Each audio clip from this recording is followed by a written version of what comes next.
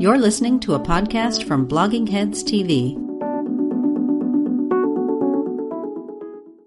Hi, welcome to Blogging Heads TV. This is Culturally Determined. I'm your host, Aria Cohen-Wade, and my guest today is Kelly Conaboy. Kelly, can you please introduce yourself? Hi, I'm Kelly Conaboy, writer, author of the book The Particulars of Peter, and caretaker of Peter. So I'm holding the book up to the camera now. It's a great cover. It's by the time this is posted, it'll be out in hardback, and Peter is on the cover. So the particulars of Peter, dance lessons, DNA tests, and other excuses to hang out with my perfect dog. So thanks for coming on. I've been a fan of your writing for a long time, and was excited when I saw that you wrote a book, and especially that it was about your dog, who has been so like the supporting character in your writing for a long time. Yes. And yeah, you're a really funny writer, and I enjoyed the book a lot. And so thanks. So okay, it's almost like you maybe you for like a writer who has a dog, you somehow like achieved the dream, which is you wrote and published a book all about how great your dog is. So how did this come to be? I know I'm very lucky. I can't believe I got to do it.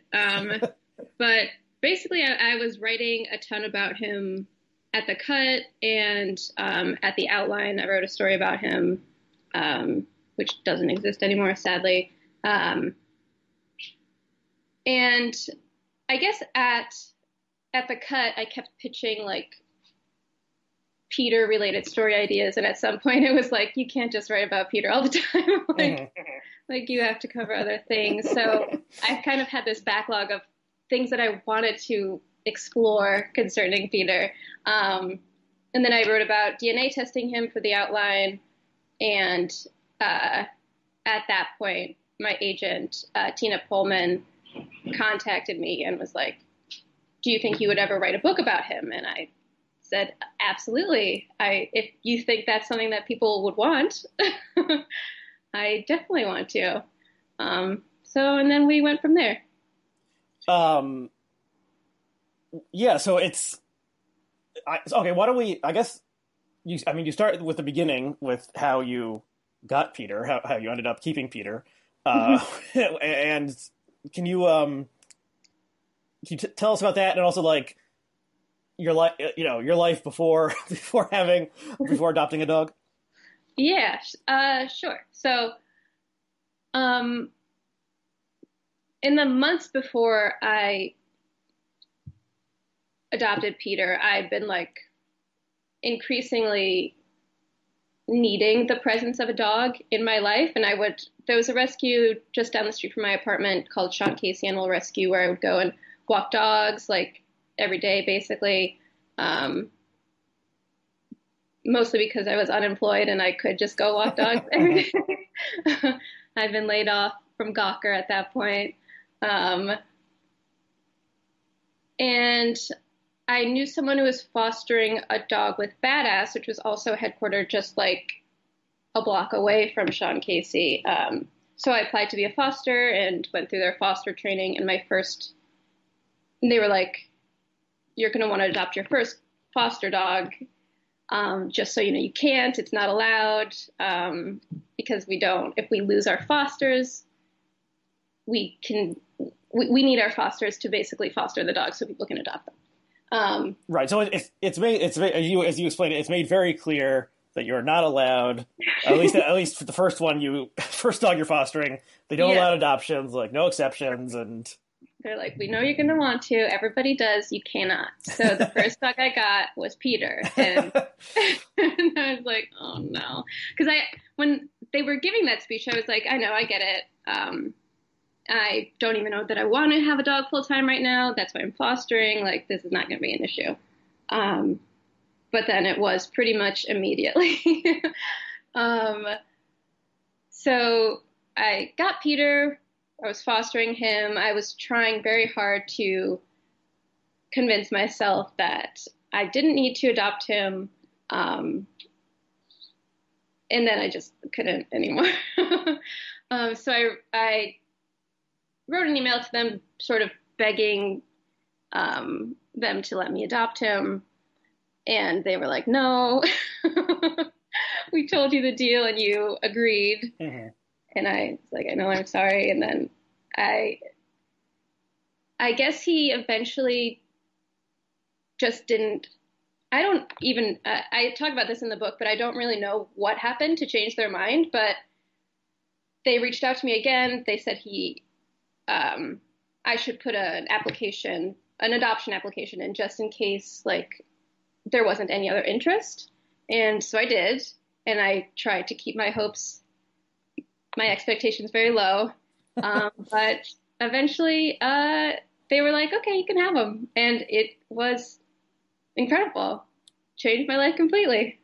Yeah, I mean, you wouldn't be here right now. I mean, so it's kind of like, I mean, when you're in the chapter where you talk about it, like, obviously we know you end up with him.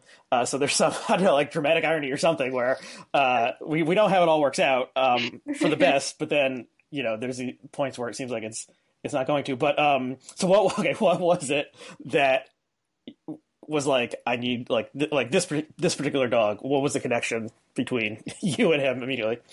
Oh, it's so hard to explain. And of course, that's what the book is all about, is like your connection. Yeah, it's just being with him just felt, he's just so sweet and gentle and like almost a little bit sad. And there was just like, I just felt like, okay, he's right here. Hi. It's just like, okay, this is my dog. I need to protect him forever. I need to take care of him. He's just mine. Uh-huh. So I don't know. It was just a almost immediate feeling. Okay, so yeah, it's kind of like it goes like beyond a rational sort of thing, and it is kind of like parts of the book are kind of like a love story between you and Peter, and it's, the book is like kind of your, I don't know, it's like your tribute to Peter, and it's like, like Dante wrote those like poems that were like in tribute to that woman he was in love with or something, and this is, maybe somewhat in that same vein of literature. Yeah, very much. Okay, and so so tell us about Peter physically, because I remember following you on Twitter. You had you post pictures, and he kind of looks like a black lab, like shrunk down to like a third of the size, maybe. Everybody, when they meet him after just seeing photos of him, they're usually shocked at how small he is, because he comes off as like, he looks like a black lab puppy, basically. He's right here. I would pick him up, but he would hate it. But no need to force it. Just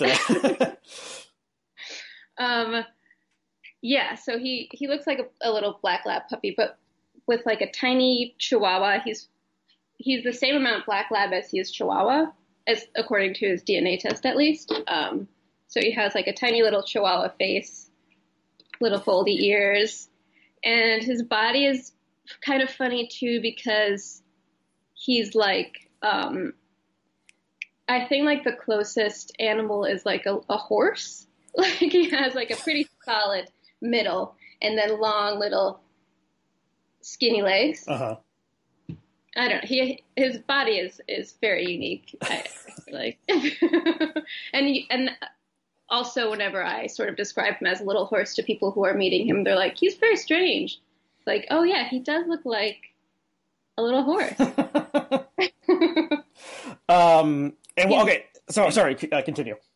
No, that's it. Huge puppy, amber eyes, tiny little nose, whiskers, perfection. Right, and some of one of the funniest parts is you transcribe some of the songs you sing to him, and there's a song about how he has a face. I just thought that was really really funny. But okay, so what do we know? So Peter, he came from the South, and this is like a common thing that animals are brought from the South, where there's less, the spay and neuter message has not come through as much, and so there's a lot more like stray dogs, or like dogs who, the mother dog gets pregnant unplanned and stuff like that. So how did he what do you know about his past? Yeah, so I know he was brought to Brooklyn from Georgia by Badass, which is the rescue that I adopted him from. And they told me when I was writing the essay about his DNA, I reached out to Badass, and there was sort of an intermediary rescue in Georgia that Badass works with. And they're the ones who took him. Basically, he was in a kill shelter in Georgia, and they said that he had been there for sort of a long time. So the story is the intermediary rescue took Badass to that kill shelter where they can meet the dogs. They take the dogs they feel have the best chance of being adopted. So they took Peter along. He came up to Brooklyn. Now I'm sort of losing the thread of the question, but yes, so that's where he was. But you don't know if he came in as a stray into the shelter originally. So it's kind of a mystery. Yeah. What happened before that? And his name his given name is Peter Parker. The name, and that's still the name. I took him to the same vet that he was brought to, that Badass brought him to, which is the vet in Park Slope, because it's sort of, they knew him and it's sort of near where I live. So his vet name is still Peter Parker. So they're always talking to me. I feel sort of bad, like I'm lying to them, because they're always like, "Oh, I love Spider-Man too," and it's like, yeah, Spider-Man's cool. So why did you keep the name Peter? He just seems exactly like a Peter. I can't imagine him with any other name. He's just sort of exactly what you would imagine a Peter to be, like calm. I guess it doesn't describe like Peter Thiel, but just like, like just kind of a soulful, quiet. He would have little glasses and probably an English accent. Mm-hmm. And a little sweater with like arm patches. I think it suits his vibe. Okay, so like studious, like sitting in the wingback chair reading, sort of thing. Okay, so okay, why did you decide that like you wanted to write about him? Because I'm sure there's lots of people who have dogs who are great dogs and they love their dogs very much.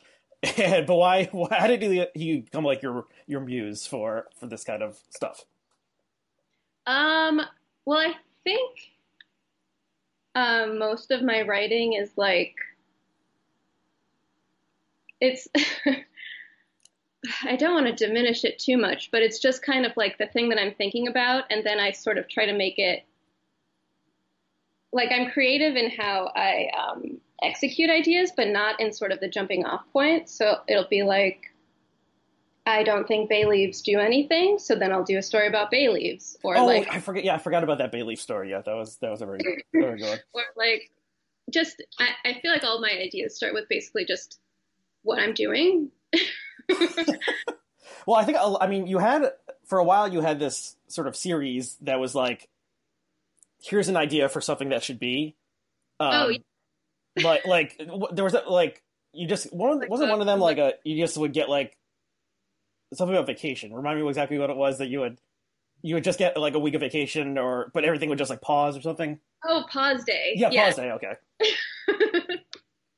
Yeah, that there should be a pause day because I was feeling and now people were talking about that sort of recent, or I guess it wasn't recently, but when Cuomo, I think he put that on his little address, it was like pause, and we were doing a pause. Yeah. And it's like the pause day that no one wanted.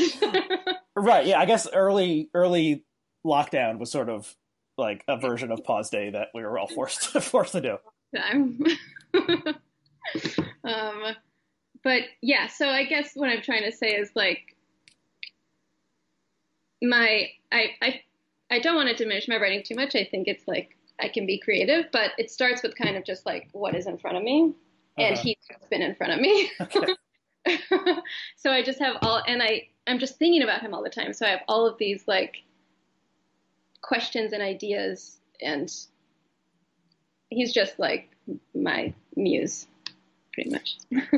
So one of the kind of ideas that is similar to the pause day that's in this book is that dogs should be able to talk for 25 minutes a day. Yeah. And that should be what happens. So I thought that was really funny. Can you talk about that? Oh yeah, just that I feel like it's a reasonable. In the book, it's like they don't have to. Okay, so they only talk for 25 minutes a day. They don't remember the fact that they can talk, so it's not like they're longing to be able to talk for the rest of the day. They're a normal dog. For 25 minutes, they can tell you if they feel sick, if they are unhappy with something, if they want more of a certain treat or a toy. They can check in with you, and then it's done. I feel like that's very reasonable, and it would be very helpful. Yeah. So hopefully the book will get some movement going. Yeah. Yeah, right. Your congressman, I guess. But then you also say that if you say "I love you" to the dog during those 25 minutes, the dog would somehow remember that and be able. That is the one. That's the caveat. That he or she will remember the warm feeling of "I love you" at least when you say it to them again after their 25 minutes are up. Right. Okay. So one of the main preoccupations of the book is kind of like what like you're trying to figure out what will make Peter happy and what things make him happy, what things don't make him happy, particular toys or activities or food or something. And I think it is. I mean, the relationship between like a pet and the human, there's some barrier of understanding that can't be, pierced exactly, and similar to talk. But 25 minutes a day of talking would help with that. But it seems like most dogs. I don't know about cats. So most dogs are generally sort of like happy most of the time, or at least sort of content. And maybe they'll be some might have like an anxiety problem or something, or they're afraid of loud noises or some other thing. But I don't know. Well, I've only had one dog in my life, but that dog usually seemed to be either happy or just sort of like neutral and just like sitting and staring, but seemed perfectly fine to do that. And one of the funny things is like with cats or dogs is like, they'll be in some funny position, like lying on their back with their belly up or something. Their legs are crazy. And you must think like, well, that must be comfortable to them because they can move in whatever position they want. So even though they're all stretched out in this weird way, like they chose that totally themselves, and so it must feel good to be doing that, or they would just move in some other way that, like, it can't be causing them pain or something. You know what I mean? Like, yeah. So, so do you think? Are you bringing your own like anxiety and agita about the world like onto Peter and constantly worrying about whether he is happy or is he a particularly anxious dog, or do you just want to make him as happy as you can possibly make him? He's weirdly not an anxious dog. I guess it's not weirdly, but like he is one of I guess it depends on the situation. He's mostly not anxious at all. Like he can be around loud noises, fireworks don't bother him. He can walk on the street and not really be bothered by other dogs. Mm-hmm.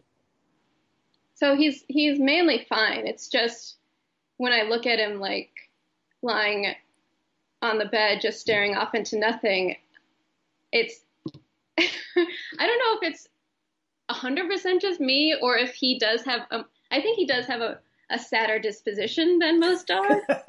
Uh-huh. He just seems like I don't know. It has to be nearly 100% me. I see him just lying on the bed staring off into nothing, and it's like, oh, what can I do? How can I make you? Do you need a treat? Like, can I bring you a blanket or a toy? Like, how can I make you happy? How can I make you smile? But no, it's certainly mostly just my own anxiety. Okay, so it's the fact he says smile is funny because dogs. This is my understanding. When a dog opens its mouth, it might just be panting. Actually, sometimes it's an indication that they're slightly stressed and they're trying to like calm down a little bit. But like on the front of packaging of dog food, dogs always have their mouths open because it looks like they're smiling.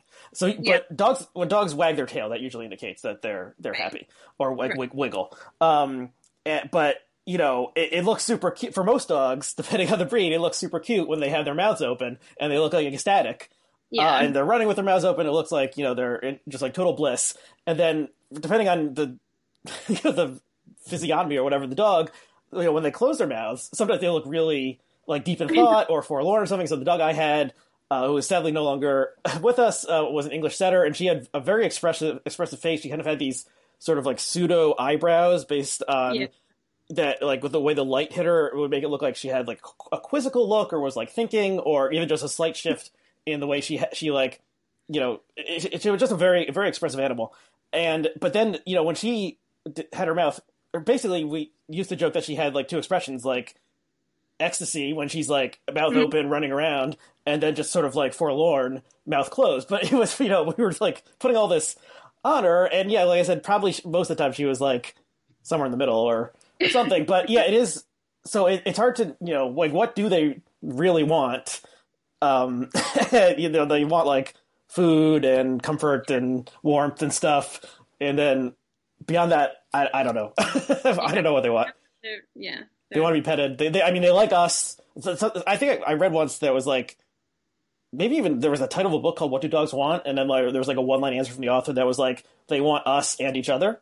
And so like, they like humans, and then they usually like other dogs. And like, aside from the basic physical needs, that's more or less it. But when you're, I don't know, when you're confronted with the animal, there's like these depths of possible mystery I know. trapped within them. That's like, and to be clear, I didn't mean I needed to see him physically smile, Right. Yeah, and I try not to, and animals are so in tune to how you're feeling too. I try not to put my anxiety on him. I think it's how, not to compare dogs to babies, but I feel like it's how moms have to be around children. Like, everything's okay, even when everything is not. I try my best to be like, okay, so what do you want? Well, I mean, the dog is certainly more like like the dogs read humans better than humans read dogs, because like they evolved with us with it there, and we did not. But it's so crazy. Like, I can be in the living room and like for some reason feel sad or like start crying about something, and he can be in the bedroom and just like know exactly when it's happening and come over and like hop up next to me. It's absolutely crazy. Dogs are the best.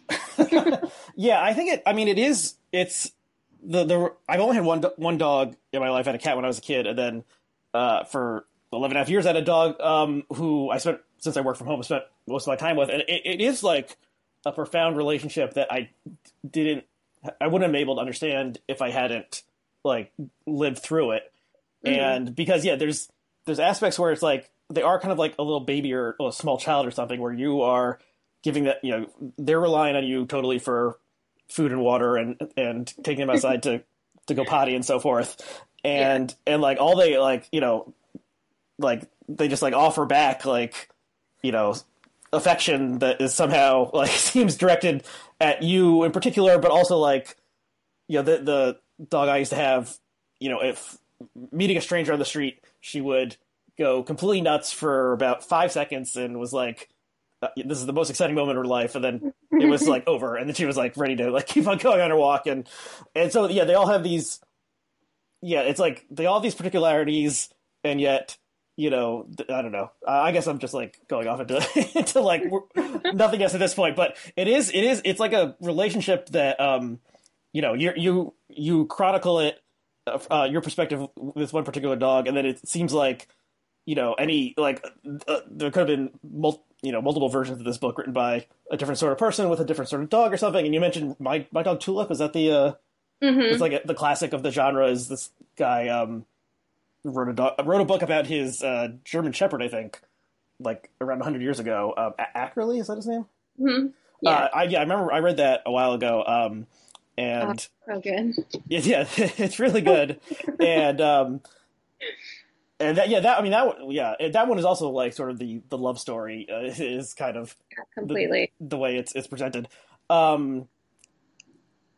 So okay, again, I've been going on for a while with this, but okay, so I think in the past 10 or so years, sort of the public conversation about dogs has changed, and there's much more where like people talk about like doggos and puppers, and people calling themselves like a dog mom. Like I think when my ex and I got our dog, that was not the common thing you would say. You would say like I'm the dog's owner. And now like dog mom is like totally normal, and people say that all the time.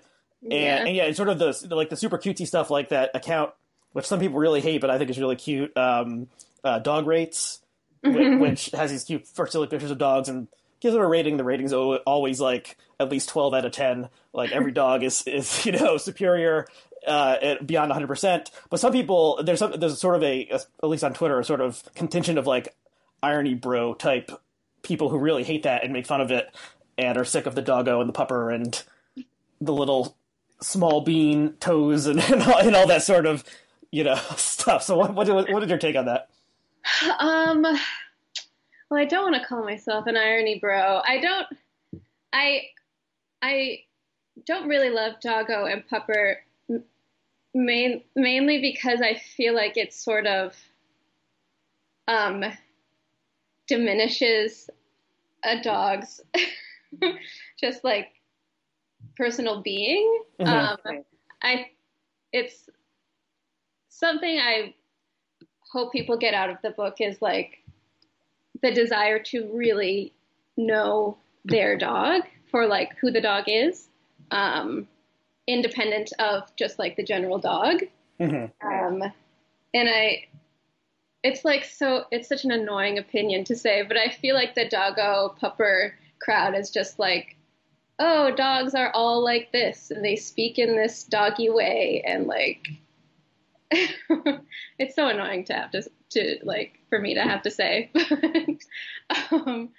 But so it sort of grates on me for that reason. Like why do you think this is what a dog would sound like if he could talk? Why do you think you have to like speak that way to a dog? I don't know. I'm not a fan of it personally, but I don't begrudge anyone the joy that they get out of it. Yeah, that makes sense. I mean, I think like there's something like anti-ironic about a dog. I think. Well, yeah. Maybe I'm just coming up with this now, but like it's hard to have an ironic stance when there's like a puppy, because they're just like super cute and they want to like lick you and they just run around and be silly, and so if you gave I'm thinking of like the Chapo Trap House hosts are sort of like the irony bro type I'm like envisioning here. Like if you gave Felix Biederman a puppy, I assume he like the irony would drop at least a little bit for a certain amount of time.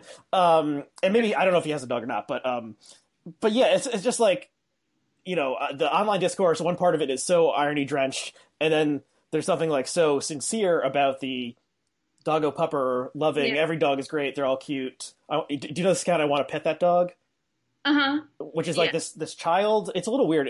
This kid, he's like maybe 11 or 12 years old, a prepubescent boy who has long hair and kind of looks like a girl, and he apparently just all he loves is petting dogs. And so some adult in his life created this account, and they would always have a photo of the dog that he pet, him like petting the dog, and the dog, another photo of the dog, and then like a little story or caption or something about the dog and what the dog likes doing and stuff. And so it's cute, and I think I even follow them, but there's something kind of weird about it. And I think once this kid hits puberty, the game is over. Like they have to cash out before this. It's just not going to work anymore. I guess there's also something that bothers me, like, and it's actually maybe I shouldn't even. Just like the idea of it's actually never mind. I was going to say the idea of like putting dogs on the internet to make some sort of like eventual profit off of them, but obviously I wrote a book about my dog and making profit off it, so never mind. Well, it's interesting. I think actually I talked about this topic, I think, on the show at some point before. I can't remember who I was talking about it or what sparked it, but like the early internet, it was about cats, and there was like lolcats and silly pictures of cats. Just seemed in the sort of pre-Facebook era of the internet that was a currency, and there was that flying cat with a toaster who was like a part toaster with like rainbows and stuff, and then it seemed like dogs, like the dog rates and these other things became more popular. And why is that? And I also can't remember if I had a theory or not, but it did seem to shift, and you do see more dog stuff now than you did 10 years ago. It was more cat stuff back then. And sort of like, dogs are more obedient. Cats are more like, you can train them to do things, but also they'll just be like, fuck you. And cats are stranger. The one difference between cats and dogs, I think, is like, if a dog is doing something, you can usually logically figure out what is causing them to do that thing. Not always, but usually. Whereas cats, often they just do something and you have no idea. They'll just like start running for no reason whatsoever and be acting all crazy, and then they'll just like calm again. And so the cat psyche is more alien to me, at least, than the dog psyche. And maybe in the more like anarchic early part of the internet, before there was like this consolidation with all these websites controlling everything, cats were like, they'll just do whatever the fuck they want. They don't give a shit. Whereas dogs are much more loyal and almost more like corporate sort of thing. And like maybe as the internet has gotten darker, we need the light of the dogs to balance it out. Maybe. I don't know. I think there was I forget, but I think there was a Times article about the rise of like dogs over cats on the internet. Oh, yes. I think it was Amanda Hess. Didn't she? Yeah. I think maybe she wrote the piece, and I'm just recapitulating her thesis, actually, now that I think about it. So this is not original to me. This is the great Amanda Hess did this. Okay, but so there's also, so there's people who are just kind of like dog lovers of all kind. They'll rate every dog and give it 12 out of 10.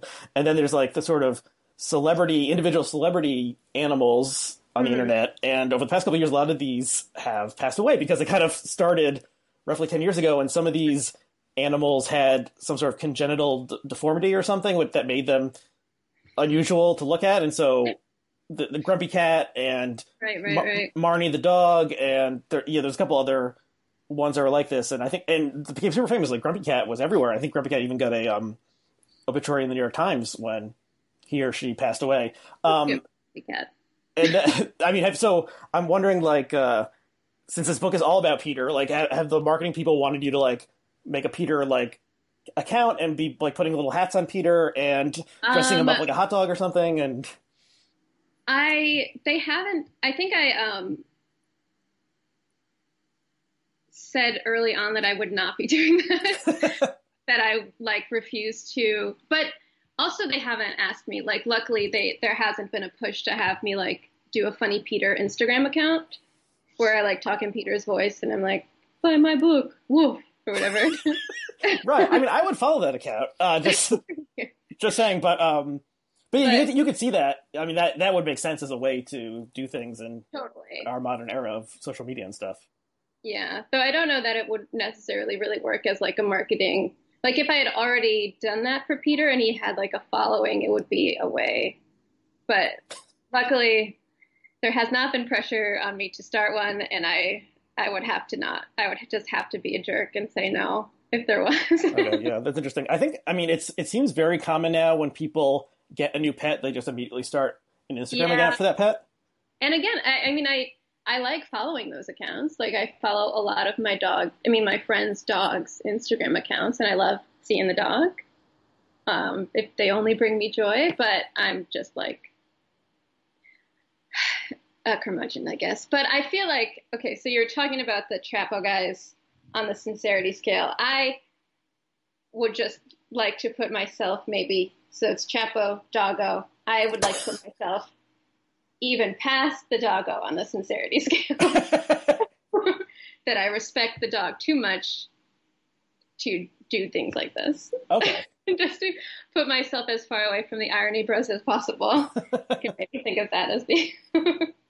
Yeah, the Chapo doggo scale. I think that this is something that maybe could take off. Yes. So yeah, I'm a 13 out of 10. Exactly. And so, and I've thought like, I remember thinking maybe it was when Grumpy Cat or something died. Like if you somehow acquired an animal that had like something about them that had like star potential or something, would you want to like try to monetize that or not? And like, especially with a cat, like a cat doesn't want to go to like a convention and like have people like take selfies with them. Like cats just want to like sit. That's sort of, I mean, not to say there are any positive things about COVID, or about promoting a book during COVID, but something that I was always worried about was like the pressure to bring Peter to like bookstores and have people like meet him, which was something that, thinking about it, made me feel very uncomfortable. Mm-hmm. And I knew it was going to be a fight. And now it doesn't exist. So. Okay. Well, one of the few benefits. Does he like meeting new people or not? He does love meeting new people. Always very excited to meet a new person. He's like totally chill and fine. Again, this is just me putting my anxiety about him and my perception as a dog owner onto him or whatever. But I was sort of worried about like, because I think there was an episode of Sex and the City where Carrie Bradshaw was doing a book reading and she was scheduled behind a famous cat or a famous dog. And she's like, wow, all these people are here for me. And they're like, no, they're here for the dog. Uh-huh. But it's just like a very early internet sad image to me of like a little dog sitting on top of a pile of books and people being like, oh, I met him. Right.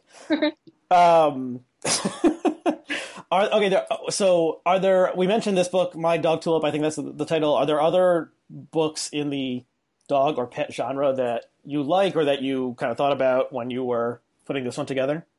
Well, all Alexandra Horowitz books. She's a dog cognition science woman. Mm-hmm. Is she the author of Inside of a Dog? Yeah. Okay. But all of those are like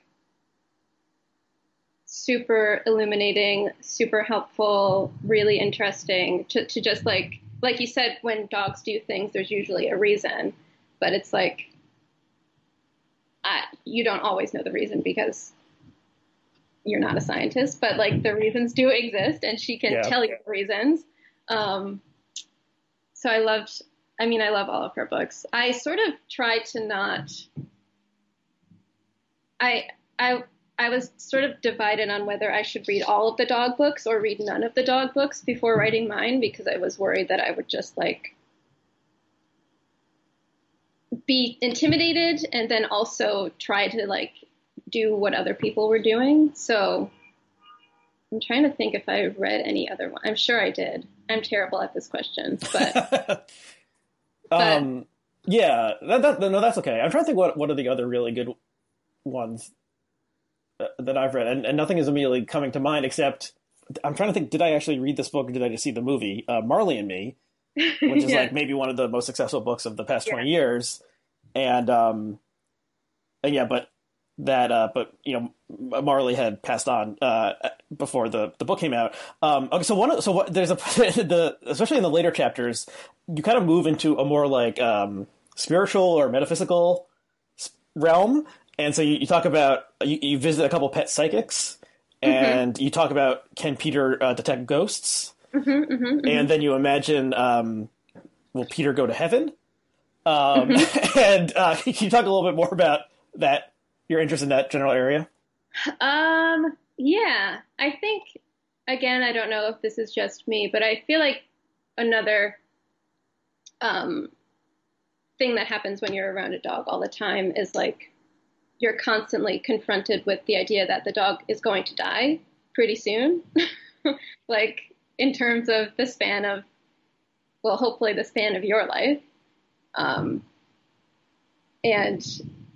I remember, Leah Finnegan, right? In fact, she's been on the show. Yeah. I had a conversation with her once where she was just like, do you ever just look at your dog and start crying because you love them so much and you know they're going to die? And it's like, yes. every other day, probably. Uh-huh. So I feel like that's a big, just thinking about, not like obsessing over it, but just being aware of death is sort of, at least for me, a big part of dog ownership. So that's kind of where those chapters came from. That's interesting. It's I mean, when you acquire, adopt, or whatever a pet, you're probably going to outlive that pet unless you're toward the end of your life. And yeah, so sort of like the specter of death is hanging over somehow this relationship. And so yeah, so we won't give it away, I guess, because it's somewhat of there's some medical stuff happens with Peter towards the end of the book, and that makes you think maybe more about this stuff. Yeah.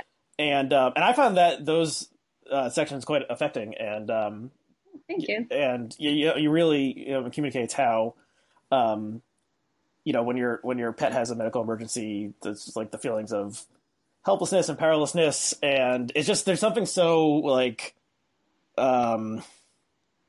it's like a sick child or something, because there's something so sad and like poignant about the animal not being able to understand what's happening, and especially if they're in pain and they're not understanding what's happening, it's like so heartrending, especially when it's your pet.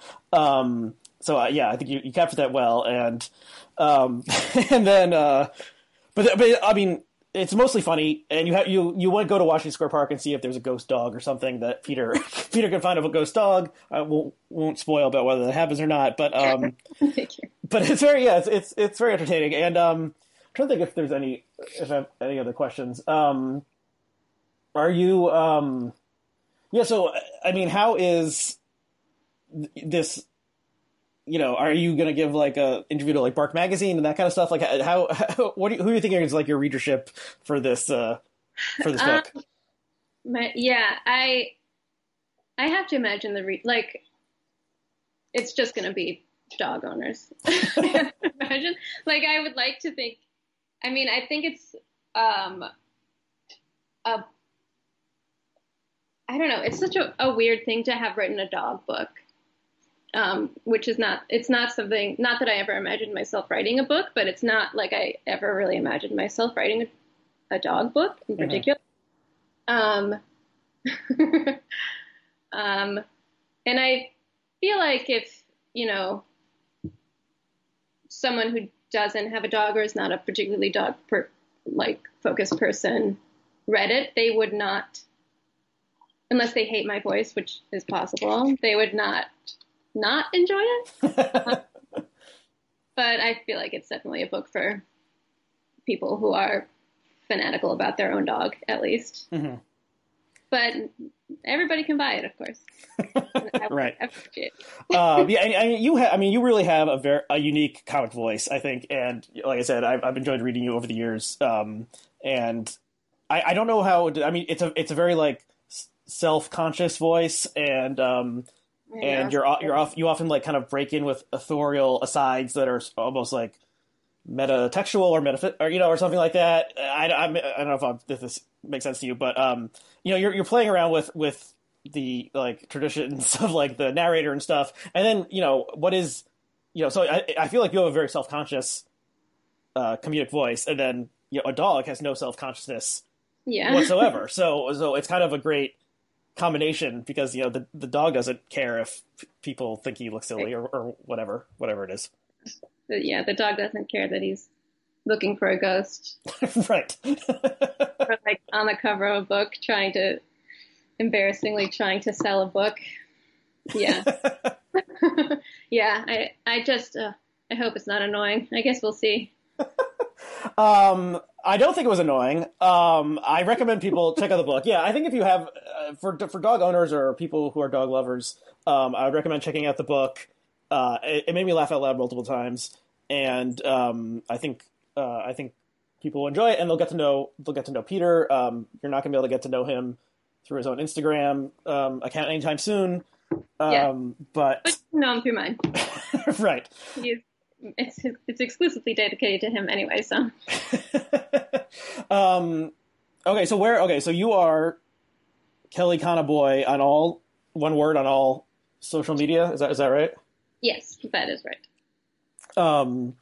And so are you? Do you have anything you're working on right now, or is it just No, book promotion at this point?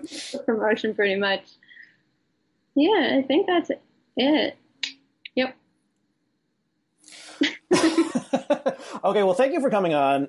Thank you for writing a book about Peter, Thank you for having me. Thank the you for particulars reading. of Peter, and thank you to our viewers and listeners. And we'll see you again next time. Bye. Thank you.